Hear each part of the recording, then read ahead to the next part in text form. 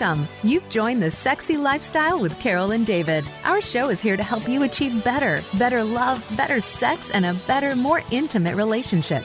Are you ready? Take notes and send us your questions. This is the Sexy Lifestyle. Now, here are your hosts, Carol and David. Hey everyone, are you ready to spice up your sex life and live happy, healthy, and always horny? Well, you've come to the right place because that's what the Sexy Lifestyle is all about. David and I are passionate about making your sex life the best it can be. We sure are, and we love talking and learning about everything related to sex and sexuality, sexual health, and of course, sexual pleasure. We love diving deep into the naughty, the taboo, and the unknown, and we hope our discussions open up your dialogue about great sex because great sex matters, and we all deserve it. We sure do. So, do you ever fantasize about what you might do if presented with handcuffs, blindfolds, feather ticklers, ice cubes, or hot wax? What about your partner? Would they be into it too?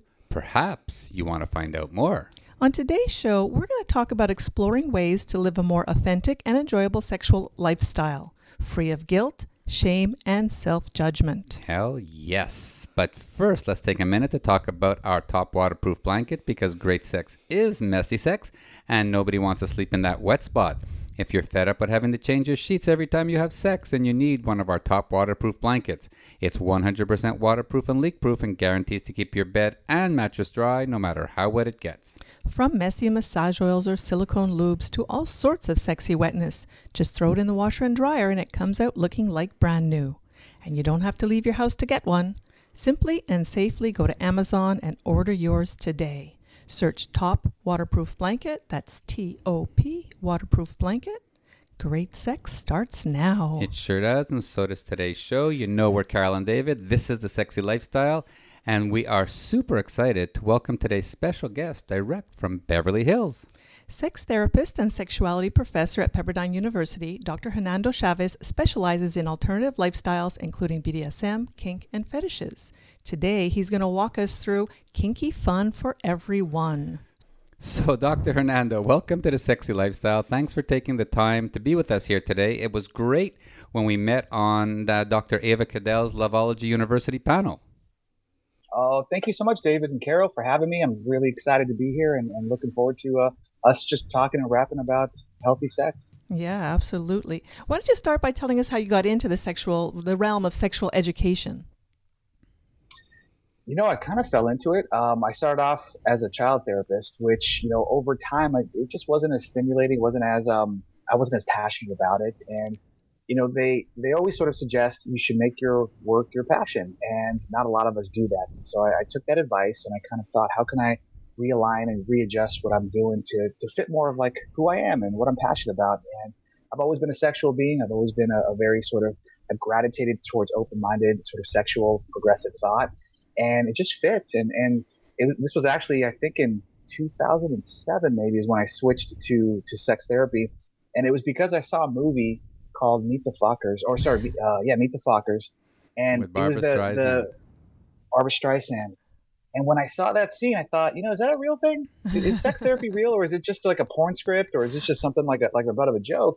And I looked it up online, and there was organizations and certifications and specialties, and I thought, this is my path. Wow, Barbra Streisand, she's very inspirational, and she hit you too. That's great. Oh, she played a great character in that movie. I mean, she was, at the time when we watched the movie, she was like totally out there and totally wacko. And now, we've been swingers for 14 years, and now we look back and it's like, she was cool. She knew what she was talking about. She was right? ahead of the curve here. Yeah. Yeah. And even when I watched it, I thought to myself, I'm not that open-minded. I don't think I'm that comfortable with, she's doing like the nude yoga with her clients, and it's upstairs in her yoga loft. And so that actually inspired me to go to a school that was less focused on traditional academics and more focused on alternative, experimental, sort of edgy, sort of, 21st century education. So, very happy with the education I got because I got exposure to alternative sex, to BDSM, to kink, to sort of just like the range of orientation and gender possibilities, whereas other schools may have been, more like in a PowerPoint. I got more of real life experience and speakers and group work, and it was very experiential, and I loved it. And so why does the alternative lifestyle interest you so much? That's a great question. I think in my life and in my history, I've always sort of gravitated towards either the marginalized or the underdog. I remember growing up, I was an athlete, and I always loved like the movies where there was the adversity, like it was Rudy, like that movie where didn't make the football team, and all of a sudden he persevered and he fought to make the team and get that one tackle. And Notre Dame. to me, I've always loved that. And in sexuality, I think that there's a lot of folks that have not been afforded sort of that open-armed, welcoming experience that I think society should be embracing them. Folks that are kinky, folks that are in open relationships or non-monogamy or swinging, folks that are sex workers, people with unique gender identities and sexual orientations. Unfortunately, like they get shunned and they often get stigmatized and discriminated against and ostracized. And we all know about the consequences of being ourselves, being authentic, that society sometimes really fucks us over or really, segregates or separates us. And so I just always gravitated towards wanting to support those communities because, at least in my experience, I have found that folks are wonderful. People are loving and inviting. And there's all these myths and assumptions that once you get to know people in the communities, they just disappear because you realize, oh, this is just a bunch of heterocentric, patriarchal, bullshit that actually doesn't really exist in these communities. There's a lot of love and a lot of pleasure and relational enjoyment. Yeah. And respect. Now, do you think there'll be a day when these types of alternative lifestyles will be acceptable in society or accepted? I think we're going to continuously create more acceptance. However, I think there's always going to be a bunch of assholes out there that are judgmental and puritanical or, rooted in certain ideologies that are conservative or, and I don't want to stigmatize all religions, but, the religious influence can also, it's powerful. Mm-hmm. And, so I just hope that we chip away at it. Like, in Canada, there's more, in my opinion, it seems to be more of a progressive sort of environment to invite, sort of new thought and progressive thought than in America. Absolutely. We have struggled to fight for gay marriage. And that was, such a difficult sort of journey, and it's still being fought, and there's a lot of reactions to it. So I'm just hoping that, we continuously make progress and just get closer to more of that acceptance. Especially with these kind of conversations that we're having today, just making it normal. Yeah, the nice part about, I think, society today, when we first started in the lifestyle as swingers, I think 4% of the population in North America were identified as swingers, and about 16 or 17% identified as open to different types of sexuality. And I don't know if that swinger ratio has gone up very much, but definitely the percentage of people who identify as open and wanting to explore sexuality is exploding. We see it when we go on the Bliss Cruise, when we travel with Topless Travel, when we go to Hedonism, when we go to Desire. There's more and more people out there who are not necessarily playing with other people, but doing things different to keep their sex lives spicy and not fresh. Boring. Yeah, and fresh, yeah. Yeah. I would imagine you're probably on the front lines of truly seeing that explosion happen because, comparing maybe years ago, how many people were attending some of these events, the swinger takeovers or seeing some of the hedos and the lifestyle events. I'm sure you've seen just the growth that you've probably seen with attendance. And especially with the younger people, younger couples who want to explore, not necessarily share their partner, but they definitely want to explore at an earlier age. I don't know if you've seen that with your clients, but we certainly have seen it in the events. I find that as society, as the media, as social media starts to allow people to explore and sort of get out of their own individual sort of fear and sort of worry that they're the only person interested, I think we find that people, that normalization effect happens. People start seeing other folks doing it, and I'm not alone, and all of a sudden we gravitate towards learning more about it and joining chat rooms or different websites and groups, and all of a sudden we're in the lifestyle, we're involved in the community. Yeah, absolutely. And I think the advent or the new streaming services and Netflix and Amazon Prime and all those different networks where they're allowing a lot more sexuality. We just watched Sex Life. We watched Sex Education on Netflix. There was Masters and Johnson. All these shows are bringing sexuality to the forefront of TV in your own home.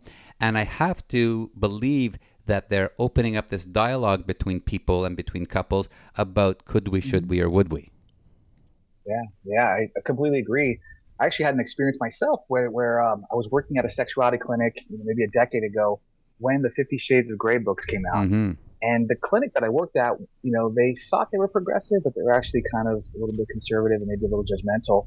And so I was hoping to kind of change some of the culture and some of the minds in there. And I was hitting some walls until those books came out. And all of a sudden, they went from, well, BDSM could be pathological to, oh, well, BDSM, if it's consensual, can be something wonderful. And it was because of these books, and 20 million, American women and people worldwide were buying these books and sort of embracing dominance and submission and some of these SM fantasies. And it's interesting how the normalization of society and the world around us can help start changing minds individually. Mm-hmm. Mm-hmm. Yeah, Absolutely. I love it. And we need more of it. Yeah, well, that's a great segue to get into our topic today, which is all about kink for everyone, basically. When were you introduced to kink and BDSM? I think I was unconsciously sort of curious and interested growing up, but didn't have the language or the understanding to really conceptualize, like, what is this that I'm kind of gravitating towards or interested in or even aroused by? And it wasn't honestly until grad school that when I went for my doctorate in human sexuality that I really got the education and the knowledge and the language and the exposure that truly helped me understand and conceptualize what is kink, what is BDSM, what is, these communities and also these experiences that people have. So I attribute a lot of it to the school that I went to, the education that I got, the people that I went to school with, because we as a cohort, our group of students, we would go to class during the day and do all of our work. And then we would say, okay, well, let's all go out to a dungeon tonight. And we would kind of like bond together and let's all go to a sex party together. And so we would just support each other and being this like group of 8, 10, 12 people that would just sort of gravitate to all these like fun sexuality sort of, experiences.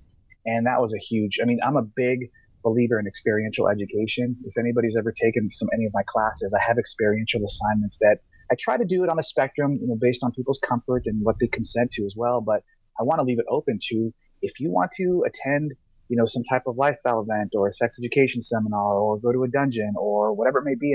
I want you to have the freedom to attend these. And I usually encourage you to do it with a partner or with a friend, just to have like a buddy system. And we go over some of the expectations and, the protocols and so on.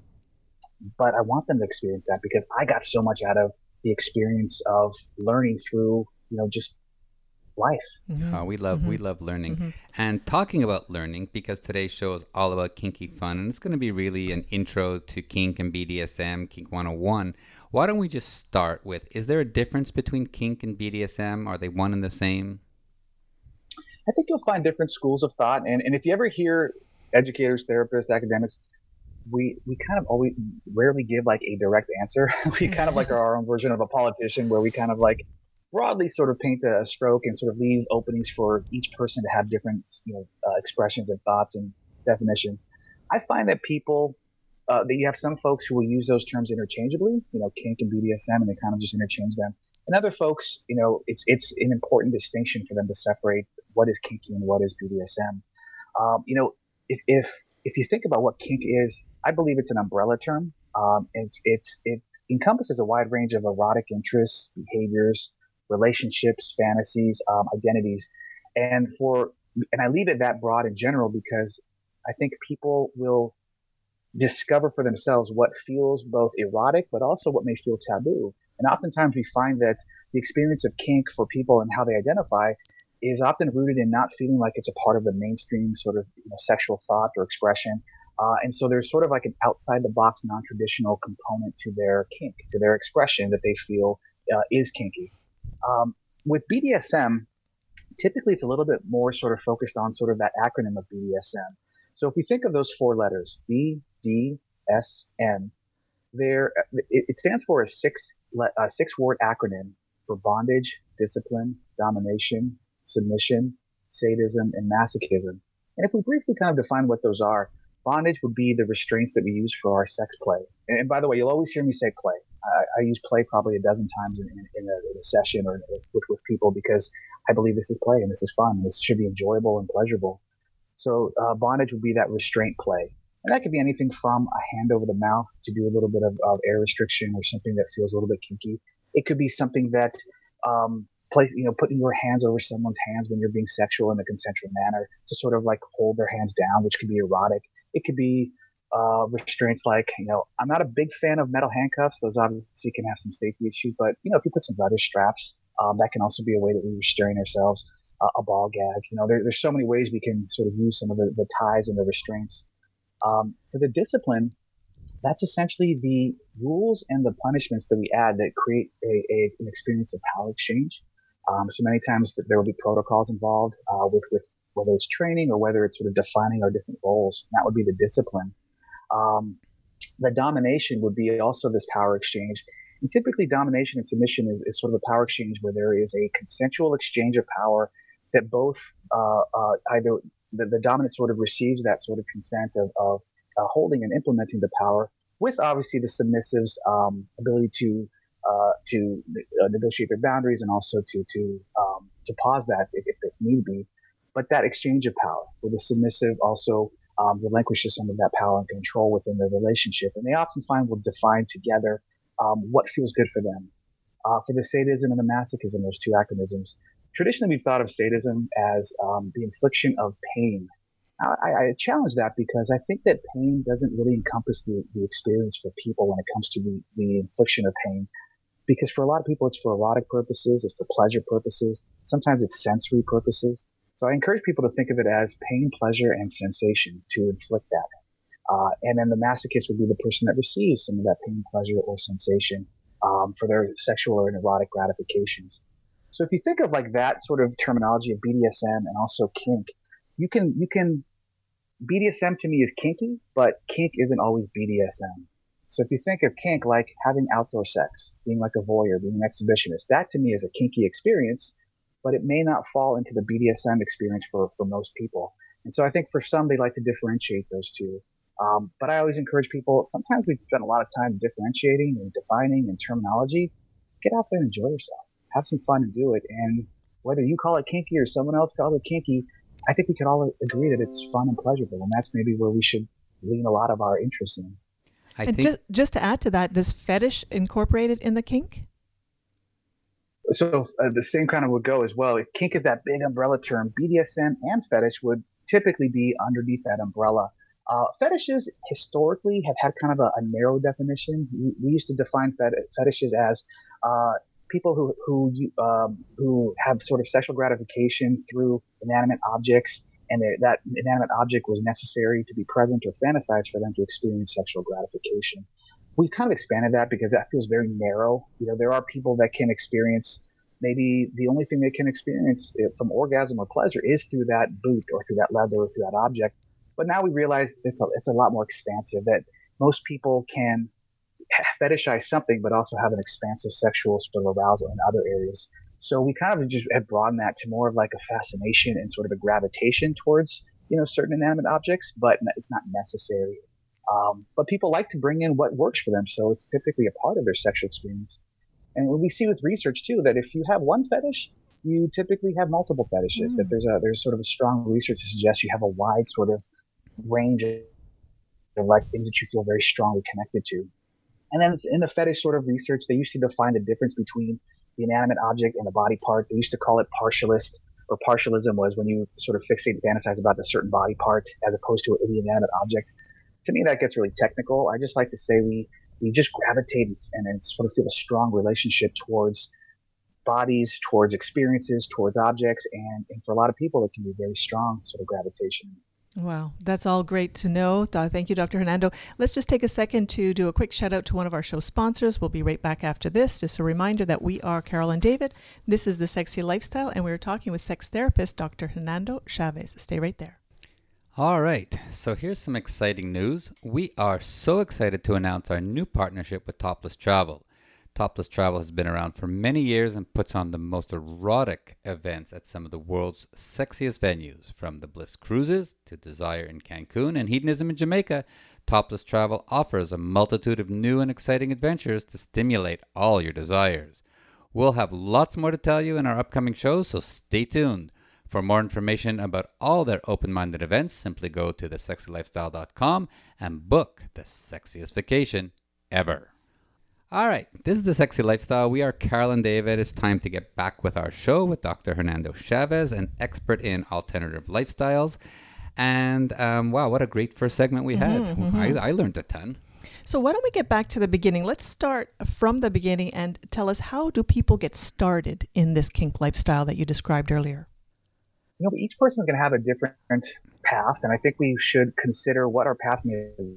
I personally encourage people to go down a path of getting to know themselves and also getting to know the community or the lifestyle or the kink that they're interested in before we start jumping into experiencing it. For me, I believe that the more education we get, the more knowledgeable we become, the more it starts to desensitize us to some of the discomforts, the fears, the internalized sort of anxieties that we sometimes experience when it comes to embracing our unique sexual identity. For example, if one of my interests is public sex, let's say, let's use that as an example. I might want people to explore the public sex scene, the voyeur exhibitionist scene. Maybe explore maybe read a book like The Erotic Mind, or read a book like Insatiable Wives if you're into something like cuckolding or sort of multiple partner sex. Really sort of find some information, podcasts, books, and even mentors and even groups, that can also provide, I think, some support, because I'm a big believer in not just education, but also community building.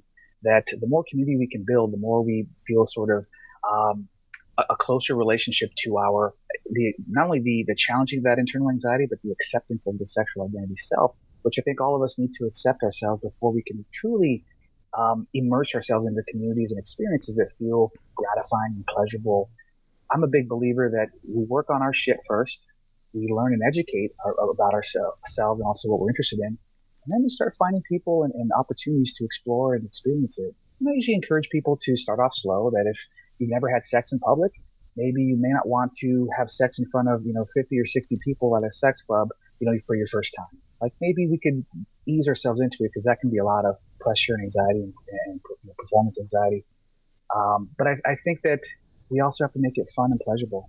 That many times people will put pressure on themselves. So I encourage people to take it slow, to immerse themselves with mentors and with community members, and to find places that also are sex positive as well. Because there are going to be times when we find that maybe there are certain communities that are more welcoming, more inviting. Maybe there's like if someone was to go to a sex club or a sex party, it may be nice to have some people go along with you that you already have had sex with and you sort of have a relationship with. Or maybe you want to try your first sort of big swingers event at a place like Jamaica, a place where, who doesn't have a good time at the beach or in Jamaica? And so that could be a nice way to ease into that experience. But I'm big on education, relationship building, community building, and also just kind of easing ourselves into it so that we can have a great experience. Yeah, we are so pro education, pro learning, and we've been asked many times, how do I get into swinging? And sometimes the question is, first you need to talk to your partner about it, and then once you've spoken to your partner about it, go to a sex club and do nothing. Just watch.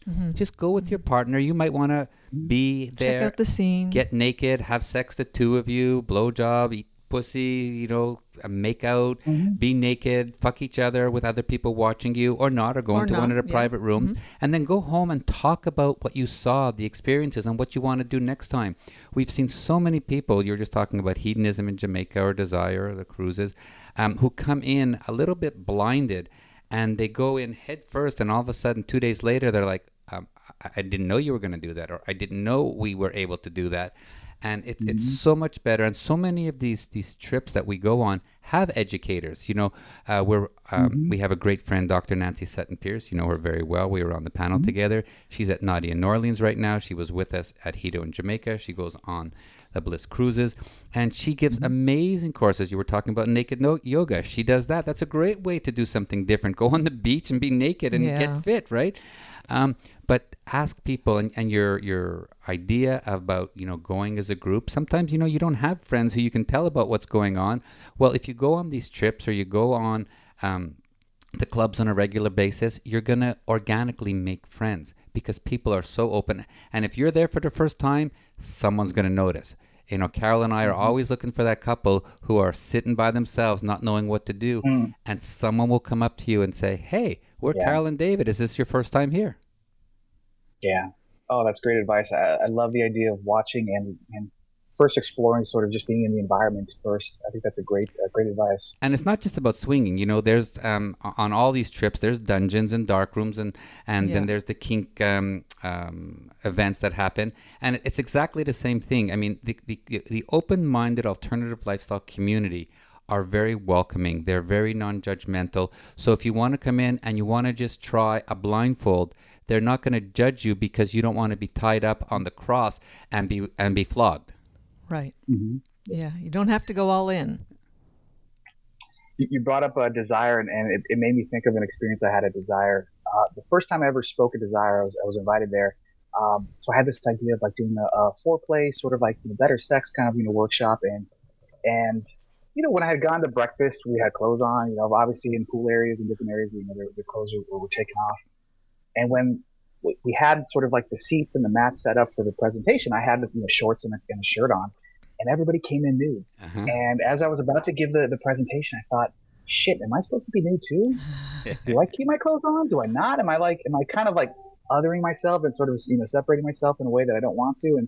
And I was in my head in terms of like, what should I be doing? And I think that sometimes that first timer experience, we do have some inside of our head experiences or some anxieties. And then I remember asking somebody, and they said, oh, some people do and some people don't. It's up to you. We've had some people keep their clothes on. Some people take their clothes off. Just do what's comfortable.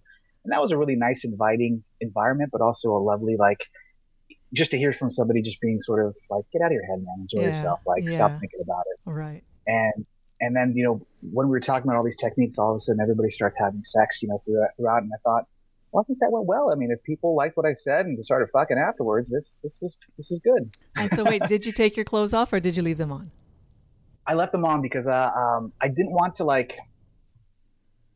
wanted to kind of keep it sort of more focused on their sexual experience as opposed to I don't want that to sort of turn into me, at least in that moment. In that moment, I think I was there to just sort of support and educate and so that was one of the few times that I kept the clothes on. Oh, that's okay. Nice. It also makes you the teacher as opposed to the student, and it differentiates. So one of our good friends is Dr. Jessica O'Reilly, and she also speaks and teaches at Desire, and she was one of the first educators that we actually experienced.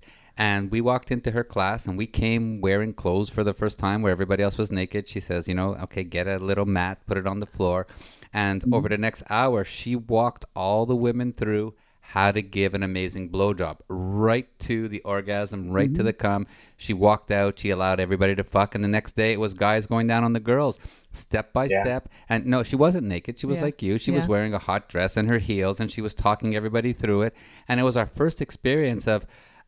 it wasn't an orgy. It wasn't swinging. It was a sex education play shop where everybody learned how to have better sex. Yeah. Mm-hmm. Because I didn't know if how, I guess you could say, how immersed I was going to be during the workshops. I brought a friend of mine who's a porn actress who is totally comfortable and with and she would ask for consent, but she would kind of help people touch in a certain way and sort of help them instruct, and we would both sort of get in there. I probably was more like Dr. Jessica because she's a great friend, but I also can see the two of us, sort of being clothed and kind of instructional, but not so as hands-on. Yeah. That's why I brought a friend along who's a lot more hands-on than I would be. Yeah, very cool. So we're talking a lot about, community. We're talking about trips. We're talking about, how we do this in a group setting. And we'll get into a little bit the community right after this. But people can also practice kink and fetishes at home. What are some things people could do at home? For people at home, if you're by yourself, I think that's going to be an experience that we have to sort of discover. And I think online communities, exploring porn is one of the ways that we can start learning about ourselves. I think we have to do the internal self-exploration first, that many of us haven't really formulated what we're attracted to, what we're aroused by, or sometimes we have hang-ups about even exploring that. So I would definitely encourage people to first explore through their fantasies and maybe work through whatever hang-ups they may have. And maybe there are some things that they may need coaching or therapy to sort of get through. But when we arrive at the place where we want to explore communication, I've got a friend named Dr. Emily Morse, and I love her line where she says, "Communication is lubrication." And we've got to start beginning to have these dialogues, talking about our fantasies. I mean, a lot of the work that I do with people is sort of helping them to create empowerment and confidence to own who they are and share their sort of desires authentically with partners. Many times we have fears that we'll be judged, fears that they will leave us, fears that what we do is strange or weird, and we have all these judgments and these labels that we attach to it. If we can work through sort of that self-acceptance, I think we can then own who we are with our partners. Most partners I find are pretty open to inviting their partner's pleasure and trying to work together to try to find sort of a way to help each other feel pleasure, each other to feel sort of that sort of sexual bliss. Most of the time, I do find that oftentimes it's our own fears that hold us back. But I encourage, being open and honest about your fantasies. I encourage trying to ask partners if there's things we can do together to explore these. If it's a BDSM fantasy, can we talk about, what area of BDSM do we gravitate towards? And can we also open the door for our partners to express if they also have sort of their desires? And having that reciprocative dialogue, I think, opens up the door to us feeling both that we can do this together and we can also explore together. Now, there are times when people want to explore separate. So there's going to be important needs for consent discussions, ethics discussions, sexual health discussions, with risk reduction, maybe boundaries in terms of what we negotiate. What I do find is that people can work together towards bringing these things in. And for a lot of people, there's ways that we can educate ourselves first to then have pleasurable experiences. Not everybody likes to read books and so on. So there's a great website called kinkacademy.com that I send a lot of my clients to. Website with thousands of videos with educators to help explore kink, explore BDSM, explore the psychological and some of the technique and behavioral experiences so that we can get a good idea before we start trying. I just had a client recently that was, they were exploring this, but they were kind of doing it without a lot of educational background, and they were doing it when they were kind of drinking a lot and was sort of late at night after the clubs and the parties. And so we sort of talked about the importance of maybe adjusting the way that they're inviting this into their life, from a safety perspective, but also from a sensory awareness perspective, because when we're high or drunk, obviously there's a lot that we sort of miss in terms of our bodies and the verbal and nonverbal cues.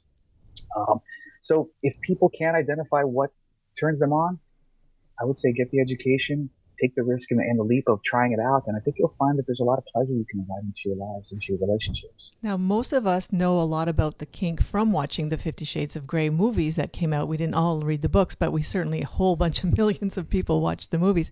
And I just want you to make a note tell us about, you don't need to have a red room like he did. You don't have to have tons of toys. You can actually use things that are in your home already if you want to explore, whether it's a feather duster or a spatula or a wooden spoon. Talk a little bit about how we don't have to go to the dungeon to have some good pleasure sensory fun. Some people call those pervertibles, and those are sort of the things around our house or around our lives that we can use. And many people will sort of have a bit of an imaginative and creative mind that they would like to invite into their pleasure, into their kink. And if you look around your room or look around your house, there are going to be a number of things that you can use that can accentuate some of your kink or BDSM experiences. You brought up like the spatulas or the spoons. I remember going to a workshop where we actually brought paint stirrers, and we had to bring they provided the paint stirrers, and then we put quarters in the middle of the paint stirrers, so we stacked them up, and then we put Gorilla Glue, and then we painted them, and so we made these like spankers that were, kind of weighted and very firm.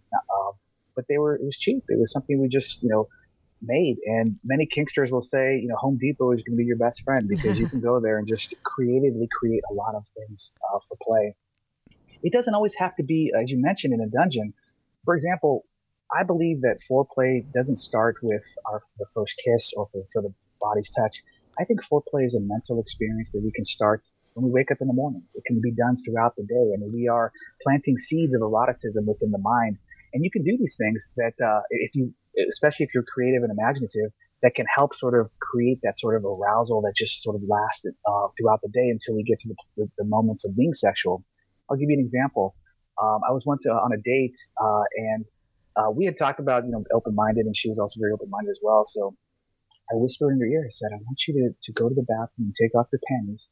When you come back, I want you to put them inside of my pocket. And so she kind of heard me. She got up, she went, she came back, and all of a sudden I felt her go into my pocket. Before she sat down, she put her panties inside, and I reached inside to make sure that her panties were there. And then I did. And that was something that we did just to kind of like spice, to sort of like add a little bit of novelty and spice to that moment.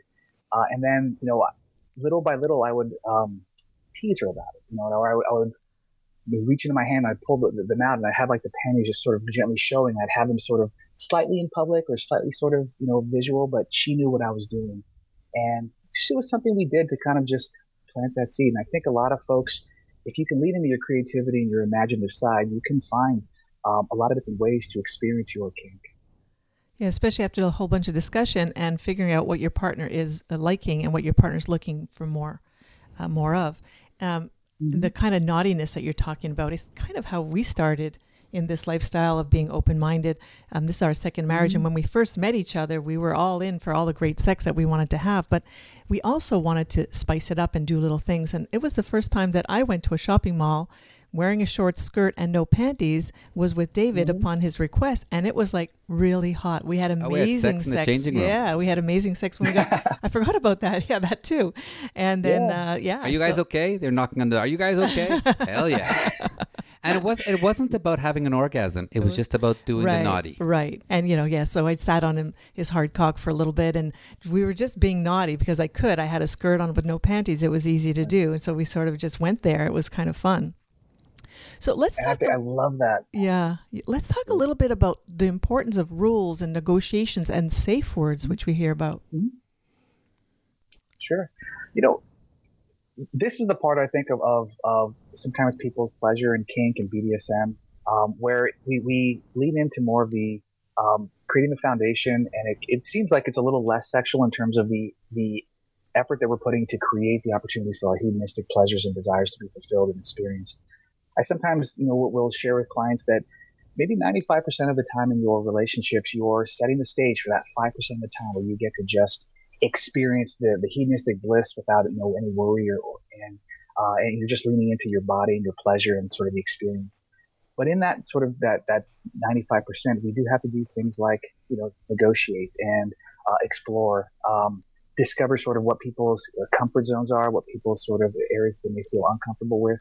We have to get into a place of negotiating and understanding what your yes may be and their no sort of areas in terms of their sexual experience.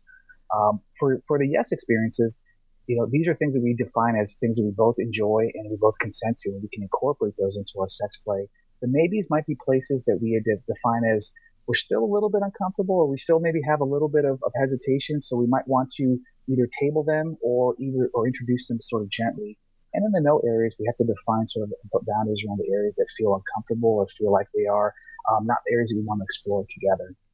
The more communication we have in terms of negotiating that consent, the more you'll be able to define sort of your play area. And I kind of encourage people to think of it like it's the park that you create together that you get to just run wild in and play in the sand and roll around together.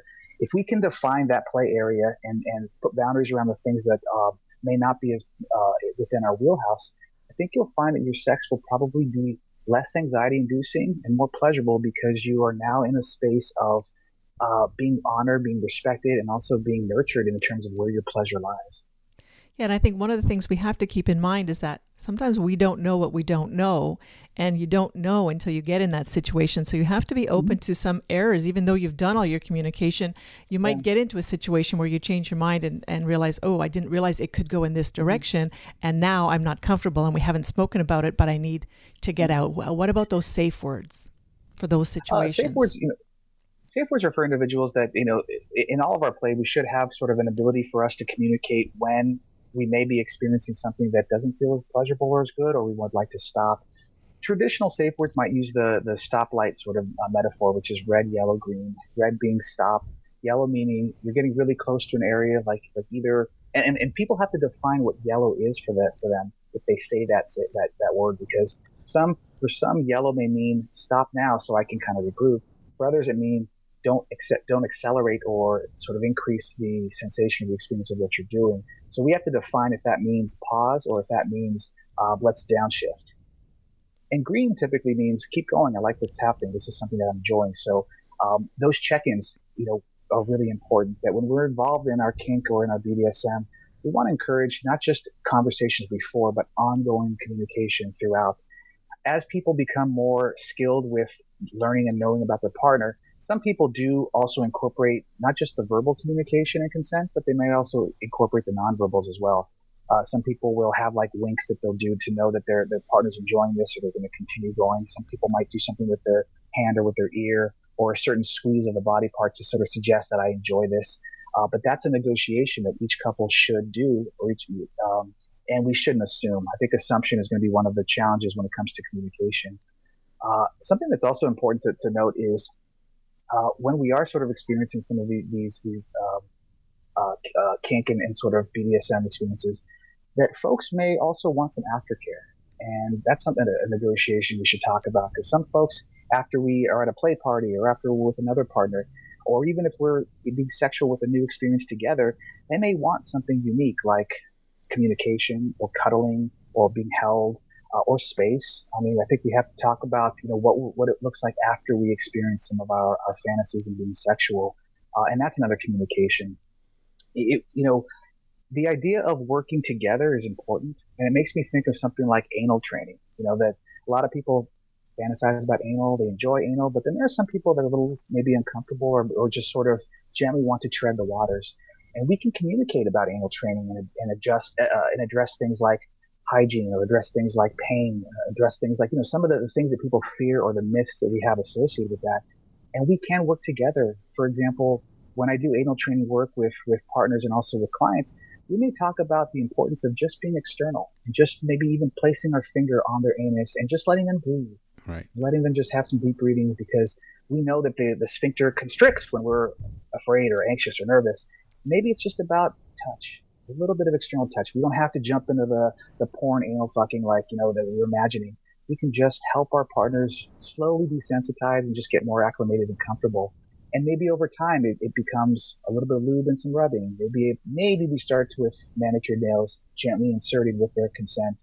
And we teach them things like the breath, or insert when there's an exhale, because that's a relaxation of the sphincter muscle to gently insert. And there's a lot of anal training kits with different size butt plugs. I mean, there's ways that we can do this so we can minimize the difficult or painful or challenging experience. And we can open the door to having these wonderful sort of small incremental baby step pleasurable experiences. And then you're also prolonging the pleasure, because you're not just going to get that fantasy done. You actually are taking your time and learning about it and doing it together. The partnership is a lot of fun, and the journey to get it done is a lot of fun as well. And I love, like anal training, for example, I love going slow. And I love when they get sort of so hungry and thirsty that they're the ones saying, oh, fuck, just put it in, or, oh, God, let's try this. And they're sort of guiding this through consent, but also through their own, that animalistic hunger based on sort of the teasing and sort of the slow sort of pacing. So we can have a lot of fun with this too. Wow, absolutely. Well, this has been a great segment with lots and lots of information. Let's just remind everybody that we are Carol and David. This is The Sexy Lifestyle, and we're having an amazing discussion with sex therapist Dr. Hernando Chaves. Coming up next is our favorite segment, Great Sex Matters. But first, another shout out to one of our show sponsors. So stay right there. As usual, we're not going anywhere. We're going to talk about hedonism. Everybody knows we were there for 89 days this winter, and it's absolutely one of our favorite places to hang naked on the beach, and it is the sexiest place on earth where you can be as mild or as wild as you like. And we are so excited about the fact that it's Hedo's 40th anniversary celebration this year. It's going to happen October 30th to November 6th. So come and join us for a week. For more information about that trip or anything else, you can go to thesexylifestyle.com and click on the Hedo link to book the sexiest and most erotic vacation ever. And if you are looking for an open-minded online community to find compatible people and events in your area, you can go to sdc.com and use promo code 30314 to get your first month free.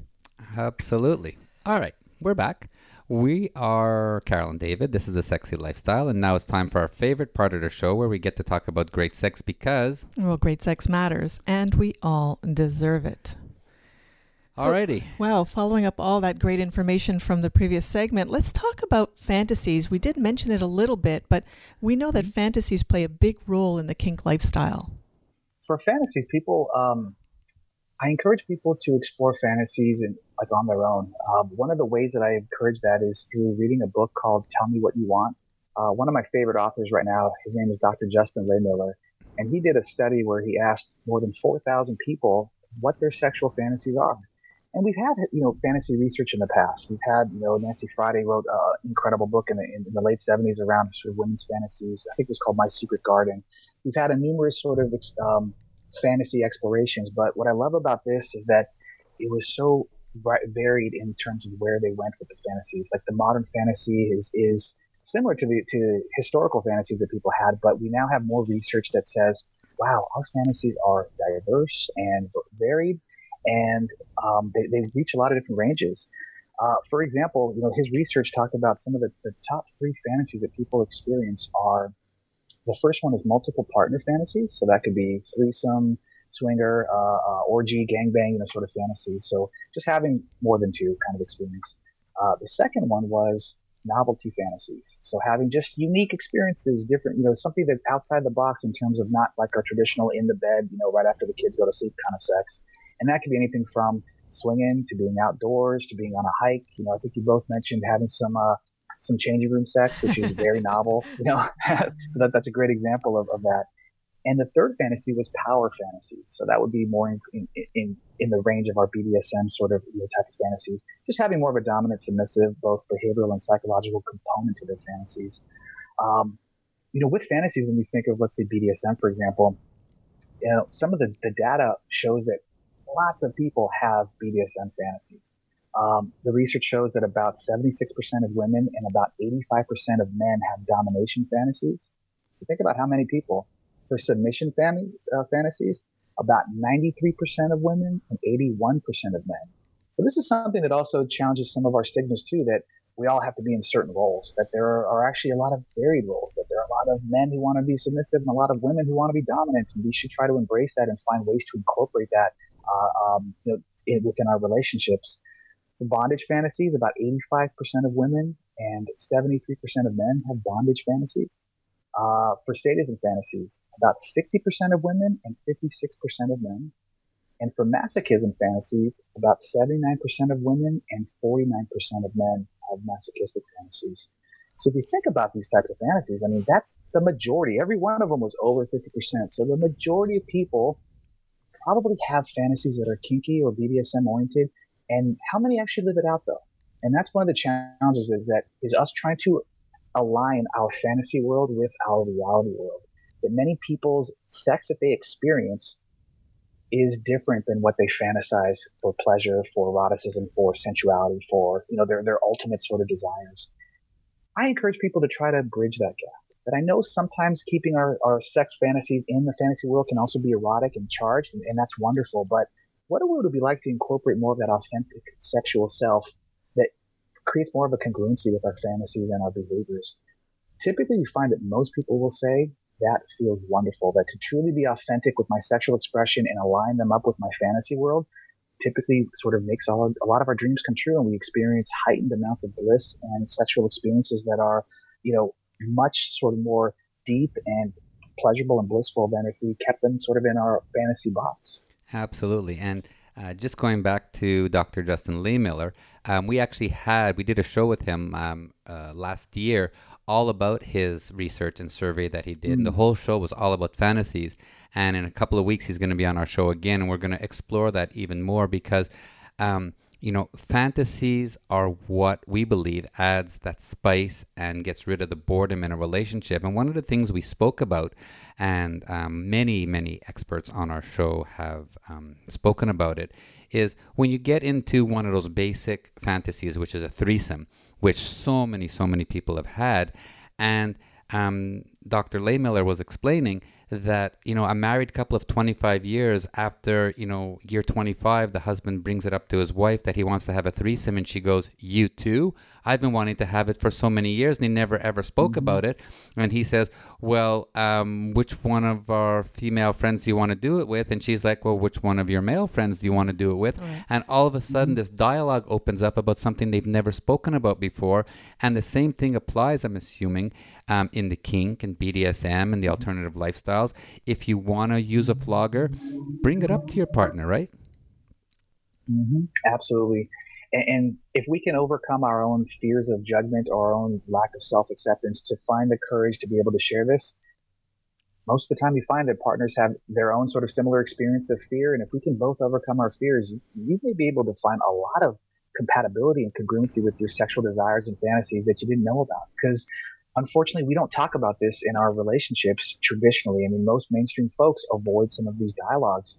I remember early on in my therapy career, I was working at an agency where we were doing premarital counseling. And so I had like this template of 4 sessions I had to go through people who were getting married, and we would ask questions about children and about, their religious beliefs and about, all these things that were non-sexual. And I was like, fuck this. Like, I want to add some sex into this.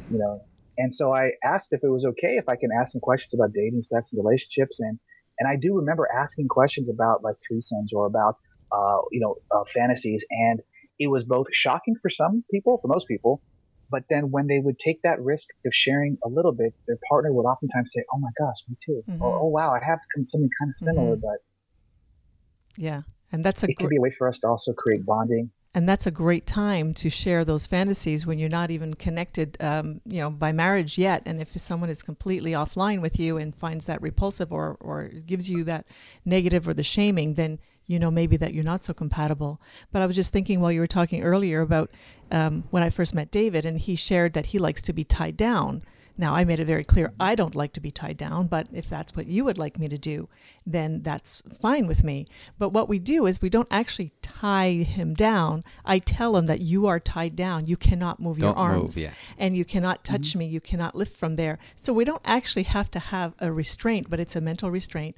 And then I can put my tits all over his face, but he's not allowed to touch, not with his lips, not my sucking. Sit on my face? Yeah, and sometimes I'll sit on his face and tell him when he's allowed to touch with his tongue only, not with his hands. And so for some people, they don't want to be tied, like not really physically want to tie their partner down, and just know that you can do it in a mental state rather than it physically being tied down, which is still a lot of fun, believe me. What a great example of differentiating between physical bondage and mental bondage, and that there's some discipline also involved in that as well too, which, it's wonderful to hear that the two of you are bringing that into your sex life and also sharing these things early on. Everybody's going to have their own different version of how they want to experience. Some people, let's say for bondage, will want to buy elaborate rope and they want to spend many minutes doing sort of beautiful rope ties and knots that are sort of their version of poetry and creativity. And other people just want to buy, a leather restraint that just fits over your wrist. You sort of tie it through the hoop or even the Velcro, and it's something that you can do in a few seconds. But each person, I think, gets to decide, and I think that's where the dialogue happens, where we can work together. I just love that the example you gave is such a beautiful compromise of us, meeting our partners in the middle to find a mutual relationship pleasure. Mm-hmm. And I think he likes it a lot when I just surprise him and every now and again just tell him, no way, you're not moving now. You have to stay still. I'm looking forward to tonight. Frisky Fridays. I know one of the things that we talk about too is that about orgasm and in the kink world, that I hear often that it's not really the ultimate goal of a kinky play. Tell me about that. In sex therapy, we often encourage people to try to decenter certain expectations and goals that traditional sexual experiences typically focus on. The erection-centric, the intercourse-centric, the orgasm-centric experiences that oftentimes that can put pressure on relationships or people to have to try to meet those certain standards. And there are times when our sex play doesn't necessarily need to go there. I know some people like to incorporate that, but what would it be like if we could decenter some of those sort of rigid expectations and maybe make goals like, my goal is to feel pleasure and to create connection and intimacy and experience intimacy with you. How can we do that may or may not incorporate something like an erection or lubrication or penetration or an orgasm?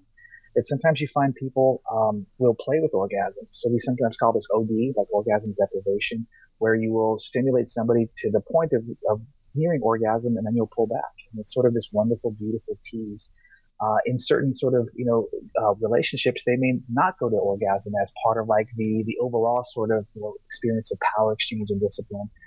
In certain cultures, you may find like in the Taoist community that part of the sexual experience is to near orgasm, ejaculation, but to not experience ejaculation and try to learn to separate experiencing an orgasm, but not experiencing the ejaculation, which in itself is an art form and a skill to learn, something that, or multiple orgasms. But I just encourage people to talk about how can we also have play that doesn't necessarily create pressure or expectation. And what you're talking about here, I think, is sometimes called edging as well, right? This orgasm deprivation? Yeah. We call that edging too as well. Sometimes you'll hear edging used in the sex therapy world for premature ejaculation. It's like a behavioral modification treatment for us to expand our sexual response cycle, to create more of an orgasm gap.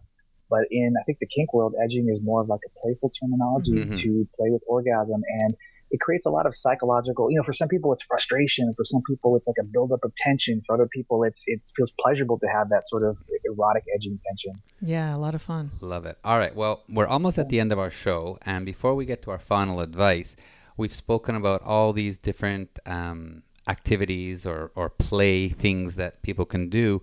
But it does happen where things go wrong every once in a while. What happens if something goes wrong when you're in a scene, or you tried swinging, or you tried kink, or you tried BDSM? Yeah. My hope is that when people begin to immerse themselves into these experiences, that they've done the work to educate themselves on safety and also safety protocols, and also what to do in those safety situations.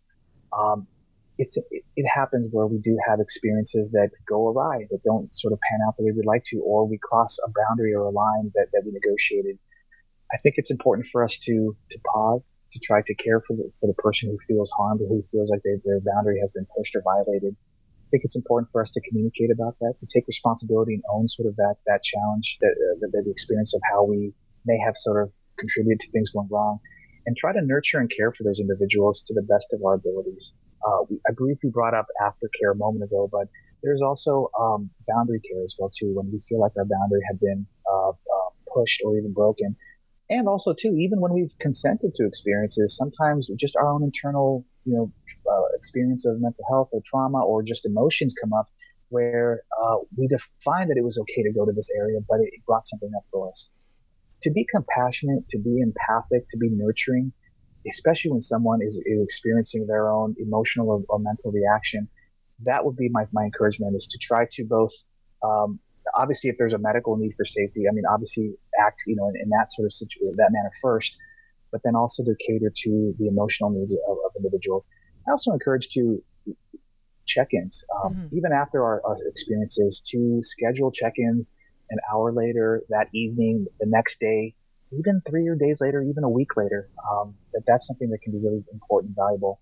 If there is something that goes wrong in terms of a safety issue, I also encourage incorporating more of their mentors, community, and their friendships, to let people know that they might need additional support, that they may or may not be able to be supported with that person that they were playing with. It's really important for us to just have people that we can lean on towards some of that relational support. And one of the things we say all the time when you're in a couple and you're going to do stuff outside, we'll call it the norm, whether it be swinging, kink, BDSM, whatever it is, first of all, as a couple, you need to have awesome communication and trust within each other. So if you go into this, you have to come out of it if something goes wrong, being able to talk to each other about it. And please don't hold it against each other. You both went in agreeing to it, and you're going to come out and you're going to be a stronger couple by learning what went good, what went wrong, and how you can do it better next time. Yeah, I think that's wonderful advice. And it brings up something that I experienced that also was a learning lesson for myself. I was at a play party, and a couple was there, and they consented to having me spank the female partner. And so we were in a spanking scene, and I thought everything went well, and we talked about it, consented about it. And the next day, the female came up to me with their partner, and they showed me pictures of their butt, and there was some bruising. And I didn't do a very heavy spanking. It was actually very, very light, but that person just, their body, was very sort of reactive to bruising and so I felt in my heart kind of mortified, because we didn't consent to leaving marks, and that was not something that I was expecting to happen with a very light spanking. And in that moment, I felt awful. But they did say, no, I was really happy about it. I love these marks. I know we didn't negotiate it, but we're both like really thankful and appreciative of the experience. But it just goes to show that, and in that moment, I did try to like reach out and sort of cater to their needs. And they said, no, we don't need emotional support. We don't need, we're fine. We're great. We're in a good place.